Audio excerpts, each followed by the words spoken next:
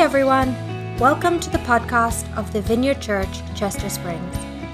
We invite you to join our mission to love like Jesus, and you can connect with us on social media or visit our website, csvineyard.org.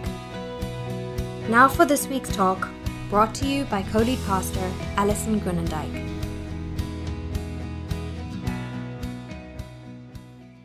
All right, so before I jump into the text this morning, it's really hard to teach this piece of scripture to you without giving you a little bit of a recap of where we've been. So we're continuing in our series called Love, Period, and that is really just the journey through the Sermon on the Mount.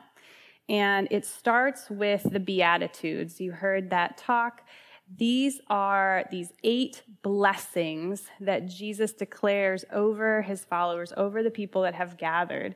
And you have to remember, Jesus was alive for 30 years. He taught in the synagogues, but this is really his first public pronouncement of what it means to be in his kingdom and what the kingdom looks like. And so you can imagine just the shock and awe that his followers had, especially the down and outers, when they hear things said like, blessed are you who are poor in spirit, blessed are you who are not stirring up trouble but are making peace, blessed are you who are meek. And equally surprising, I'm sure, to the Pharisees is this word about generosity and kindness, and it's not about the rules. And they are waiting for Jesus to announce his constitution. He's saying, this is the constitution of the kingdom, and it's not about rituals, and it's not about rules or structures even. Jesus is describing his inner life. If you go back and read through those, that is the character of God. They are the virtues that he says, you will be happy. You will be happy people if you can live this way. And I'm going to empower you to do that. And he goes on to be really hard on the Pharisees, and he says, you guys have used the law, you've manipulated it to allow you to have this spiritual superiority, to be able to keep this morally upright lifestyle. And Jesus says, that's not the intent of the law. The intent of this law is to diagnose the heart. And he says, your hearts are off, and you need new hearts. That's a lot, but then Jesus says, and I'm going to give it to you. I'm going to show you the good life. I'm going to show you the way forward.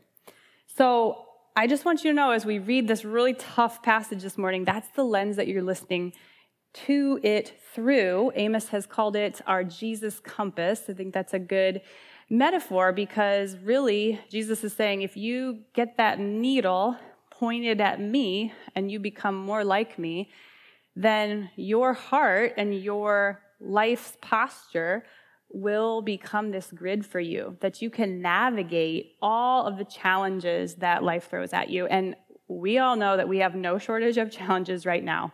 There is political and social and socioeconomic and racial upheaval, unrest. And so there's just never been, I don't feel like, a more timely message than what Jesus is about to speak about. And he goes on in Matthew 5 and says, here's the good life, but then right away says, here are 6 toxins. I'm going to list off 6 things that will start to erode or corrupt or just disintegrate from the inside out the beautiful way that I've designed you to live. And the very first one is anger. And we were going through these topics in staff meeting, and Tyler's like, anger, Allison, you go, teach on that. And I'm like, do we need to have a conversation? Like, why are you nominating me for this? But I said, okay, fine, I'll try it. And I have to say, it has been so good for me. And so I'm just excited to share kind of some insights that I have with you today. So if you have your Bibles, you can open up to Matthew 5, starting in verse 21.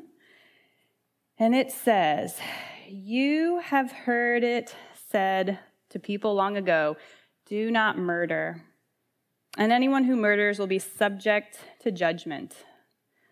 But I tell you that anyone who is angry with his brother will be subject to judgment. Again, anyone who says to his brother or sister, Raka, is answerable to the Sanhedrin. But anyone who says, you fool, will be in danger of the fire of hell. Therefore, if you are offering your gift at the altar and there remember that your brother has something against you, leave your gift there in front of the altar. First, go and be reconciled to your brother or sister, and then come and offer your gift. And he goes on to say, settle matters quickly with your adversary who is taking you to court. Do it while you are still with him on the way, or he may hand you over to the judge, and the judge may hand you over to the officer, and you may be thrown in prison. I tell you the truth, you will not get out until you have paid the last penny. So, these are somewhat tough words to wrestle with, and Jesus does not really mince them here at all. He says these are serious issues that have serious consequences. And, right off the bat, I just want to say this is one of those passages that I think, unfortunately, has been misinterpreted, misread by Christians to mean anger is sin. Anger is morally wrong, and so you should just stuff it down. You should never show it. Don't let it show on your face. Don't let it come out of your being. And I just want to say that is not the kind of sin that Jesus is talking about here. He actually has a really specific type of anger in mind. And it's anger between you and another person. It's relational anger. So you see that it's between you and a brother or sister. So he's not talking about things like, I'm really irritated that my baseball game got rained out today, or I'm really miffed that the dishwasher is not unloaded yet again. He's not even talking about anger that would say, I'm just really angry that there's a pandemic. I'm angry that my vacation got canceled. I'm angry that I don't get to see my friends as often as I want. I'm angry that my schooling looks different than I planned. All of those things could fade into this relational anger, but that's not what we're addressing here today. And, you can tell this because he starts off by saying, you have heard it said long ago, but I tell you blank, the heart issue, right? You've heard it said, don't do this behavior, but I tell you, don't have this heart condition. And he's referencing the 10 Commandments there. And so that kind of helps us understand why being angry could be the same as murder. And it's because the whole basis of the prohibition of killing people was that we are made in the image of God. And so you're not to take anything and defile anything that is an image of God. And certainly people are his highest creation, his highest image bearers. And so you see it says here that you cannot say to a brother or sister, Raka. And so you're probably thinking, yep, that's not one that I've used lately. And I thought it was funny as I was reading through it, like, come on, translators, like you're supposed to give me the English here.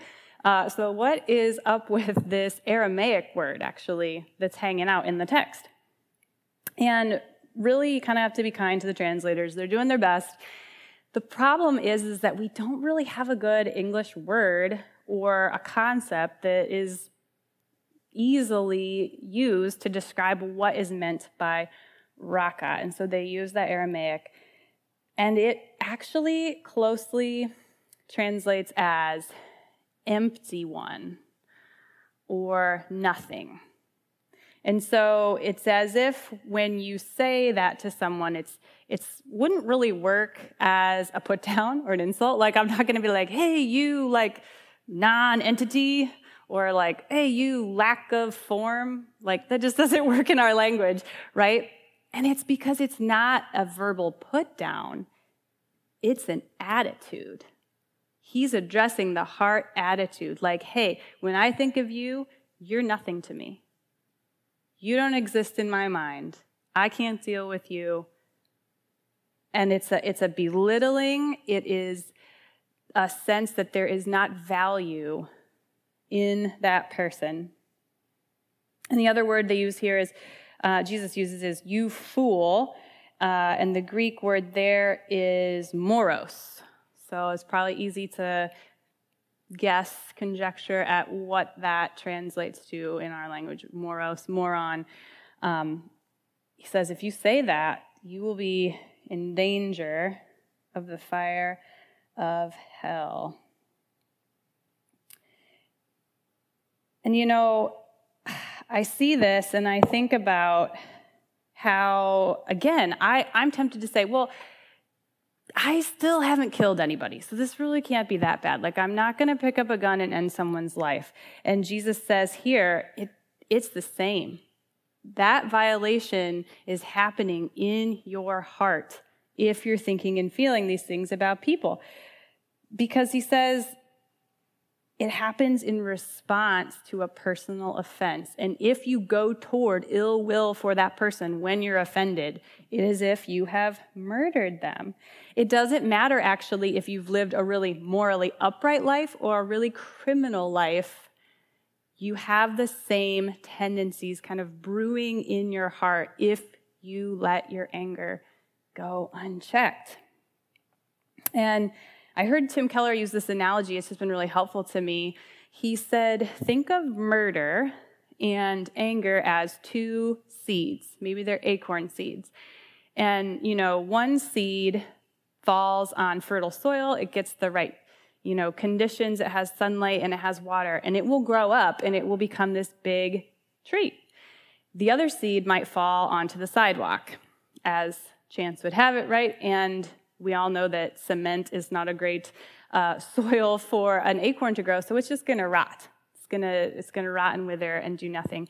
And he says, none of you would make a judgment against the acorns and say, well, the acorn that grew the actual tree is clearly morally superior, is clearly the better acorn than the one that didn't. And it's because they both have the same genetic makeup. They both have the entire mature tree available in that seed.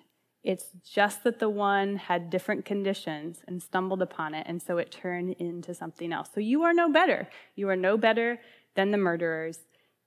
It's not above you. It could happen to you. So to help us kind of get this concept to sink down a little bit deeper into our hearts and minds, I'm going to actually invite my friend Terry Miller up. She's on her way. Terry is a life group leader here at the church, and she's also a chemistry teacher, if you can't tell by her lovely lab coat. It's a lab coat, right? Okay. And goggles. So Terry, why don't you tell us what's going on down here? Absolutely. Thank you, Alison, for letting me share something that I love. Science is fun when you can visualize it. So what I have set up here is a magnetic stirrer. I'm going to turn that on. And the way this works, it just helps the reaction go a little better. There's a magnet in the plate that spins, and then there's a small magnet in the beaker that spins. Inside the beaker, there's water and one chemical dissolved in that solution. And then what I'm going to do is pour the second solution. I'll measure it. This one has water and two different chemicals in it, and then I'll pour that into the original one in the beaker. All right. All going to watch and anxiously await.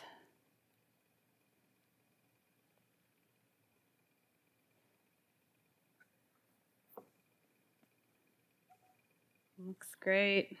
Thanks, Terry. So you guys, we live in an angry world, and there's horrific wrongdoing, and right now there's a lot of justification happening for your anger and for the anger of people all over. There are people who are saying, I deserve it. It's my right to say these cutting, cruel, unkind things to my political opponent because they're just scum of the earth. And it's dehumanizing and it's demonizing and it's not okay.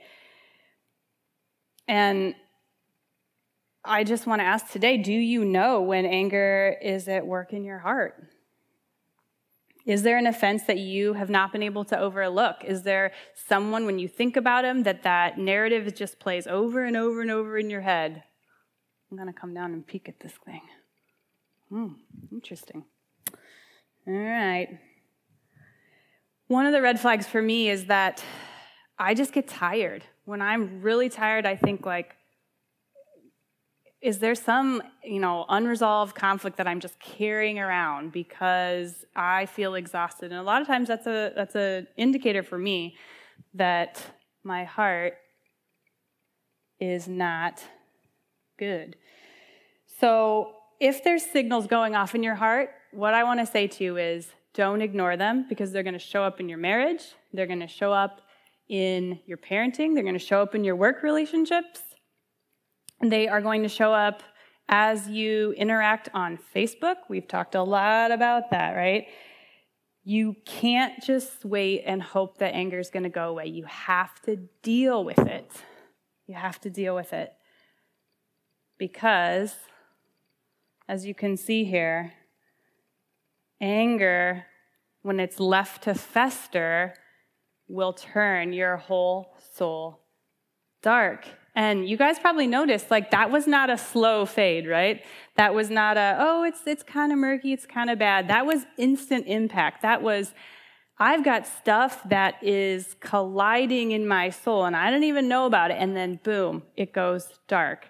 And so I guess what I want you to know today is, even if you're not aware of your inner life, things are not stagnant. Things are in motion there. It's old wounds, it's unkind words that people say, it's unmet expectations, it's hopes deferred. And when all these things are mixing up and you add in a little bit of irritation or a little bit of annoyance, those chemicals, just like Terry showed us, are going to interact in ways that will corrupt you from the inside out. And, this is why in this passage, you can see there's urgency here. Jesus actually gives us some tools, some ways to deal with our anger, and urgency is one of the principles that he says, you've got to take care of today's anger today.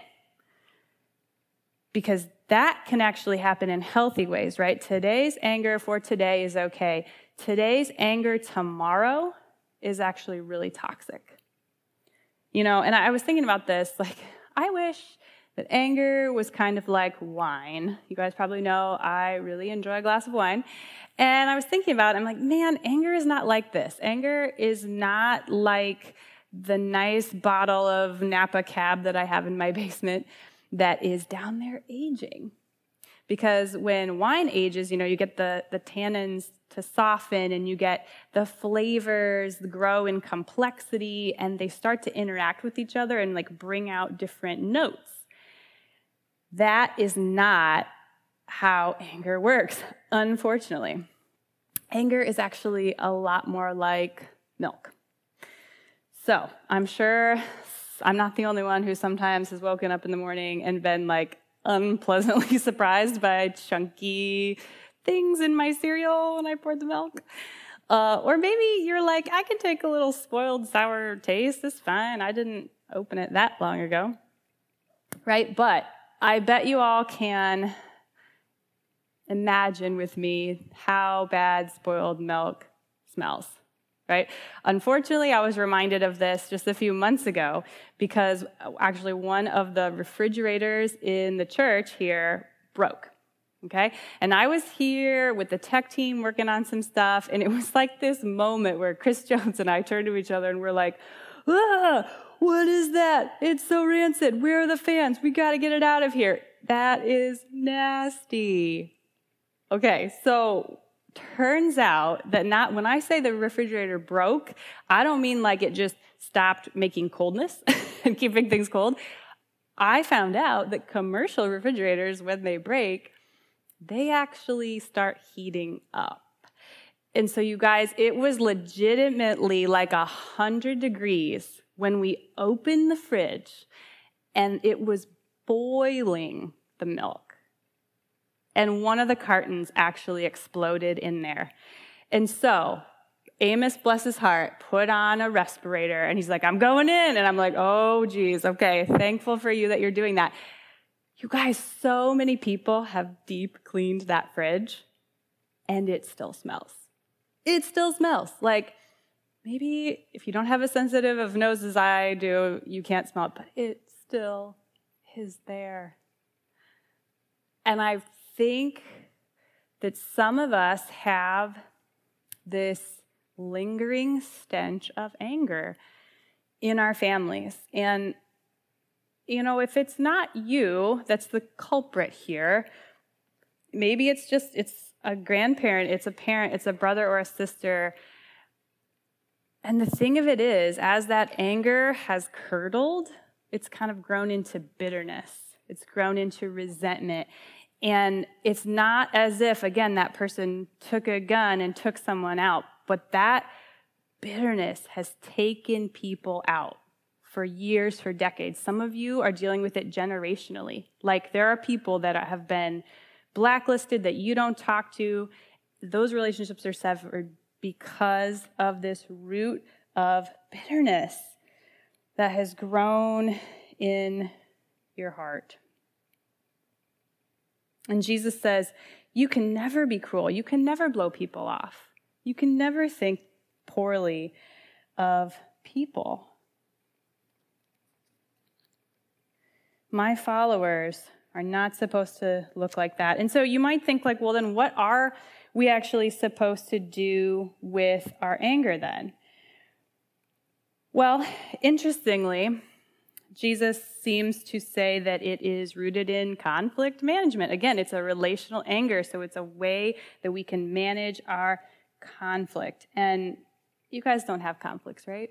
Nobody has those? No, they're super common. In fact, if you're not in conflicts, I'm not sure that you're actually in a real relationship. Like, that's how much this comes up. So check this out. It says, therefore, if you are offering your gift at the altar, and there remember that you or your brother has something against you, leave your gift in front of the altar. First go and be reconciled to your brother, and then come back and offer your gift.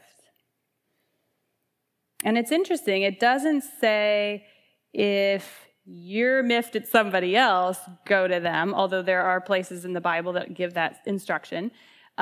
Jesus is taking it up a notch here, and he's saying, no, if you think anybody else is miffed at you, you still make the first move. You still go to that person. And it's so time sensitive to Jesus that he says, I don't care if it's in the middle of your personal worship time with me or your corporate worship time with me. Like, if you are not okay this way, then we're not okay this way. That is how seriously he's taking it. He says, go and deal with that before you come back and give your gift to me. And I know that some of you have heard, like, time heals all wounds, right? That's common. We hear that in our culture, but I hope that you'll remember this little beaker of black, nasty chemical and just remember, no, it doesn't. No, it doesn't. The longer that it's festering, it actually doesn't heal. It causes calluses in us. And, the interesting thing here is that I was reminded that, resolution is actually not the same thing as reconciliation. Jesus says here, be reconciled. And actually, the Greek word reconciled, this particular one in this passage in Matthew, is only used one other time. Or actually, this is the only time. This is the only time in the New Testament that this particular word is used.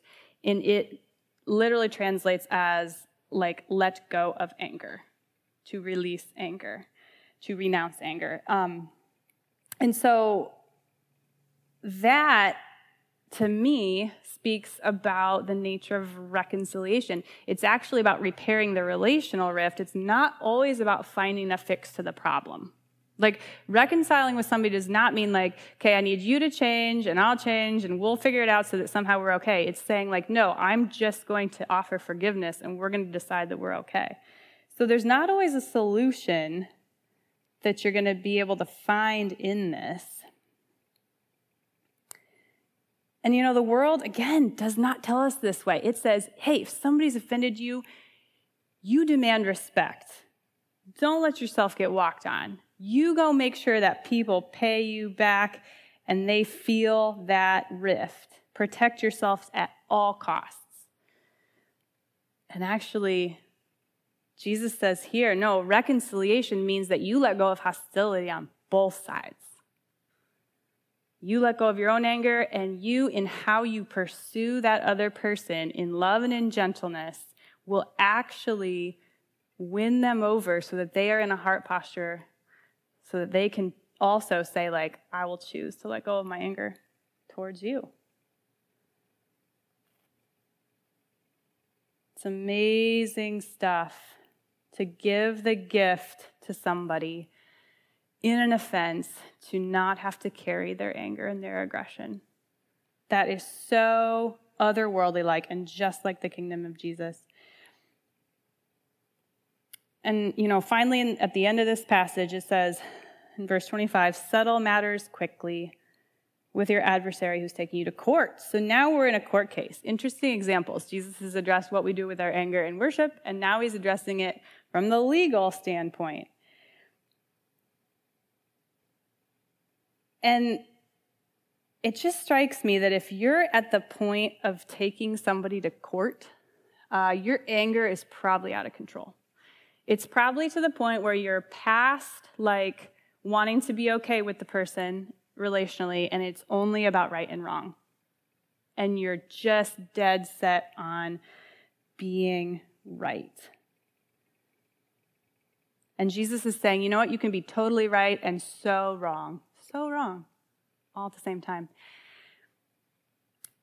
And when that hit me, I thought, that's why Tyler wanted to volunteer me to talk about anger, because I'm an Enneagram 1. And Enneagram 1s have this primary need to be right. I love being right, and I hate being wrong. And my justice compass is really hot. I can notice that when I'm interacting with people, I get that justice compass out. I'm metering the situation to see who's right and who's wrong. And my vice is anger. Isn't that interesting? The vice of the one is anger. I move to anger when there's a sense that fairness has gone off course.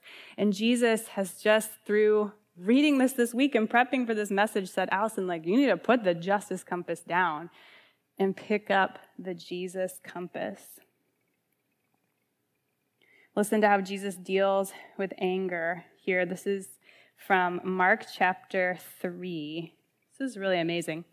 He says, another time Jesus went into the synagogue, and a man with a shriveled hand was there, and some of them were looking for a reason to accuse Jesus, right? So they've got that justice compass out. They're watching him closely to see if he would heal this man on the Sabbath. And Jesus said to the man with the shriveled hand, stand up in front of everybody. And then Jesus asks them, which is lawful on the Sabbath, to do good or to do evil, to save or to kill? But they remained silent. And then what does Jesus do? He says he looked around at them in anger. Jesus got angry here. And then he says, deeply distressed at their stubborn hearts, and he said to the man, stretch out your hand. And the Pharisees, stretch out your hand, and the man was completely restored. And then the Pharisees went out and began to plot with the Herodians how to kill Jesus. This is brilliant. This is beautiful. Jesus, in his anger at these men, actually moves toward compassion. He moves toward them. He says, I'm going to bring healing. I'm going to restore. I'm going to be compassionate with you. And you look at the anger of man here is to kill. They're just so irritated. And so now it goes to this premeditated murder. They're making plans to take Jesus out. And so, be angry, guys. You are allowed to feel that emotion. Feel what you need to feel. It's an emotion that's from God, and he created it. But this is the standard. This is actually the standard that the Bible says. Don't cross that line into bitterness. Don't cross the line into hatred and holding on of grudges.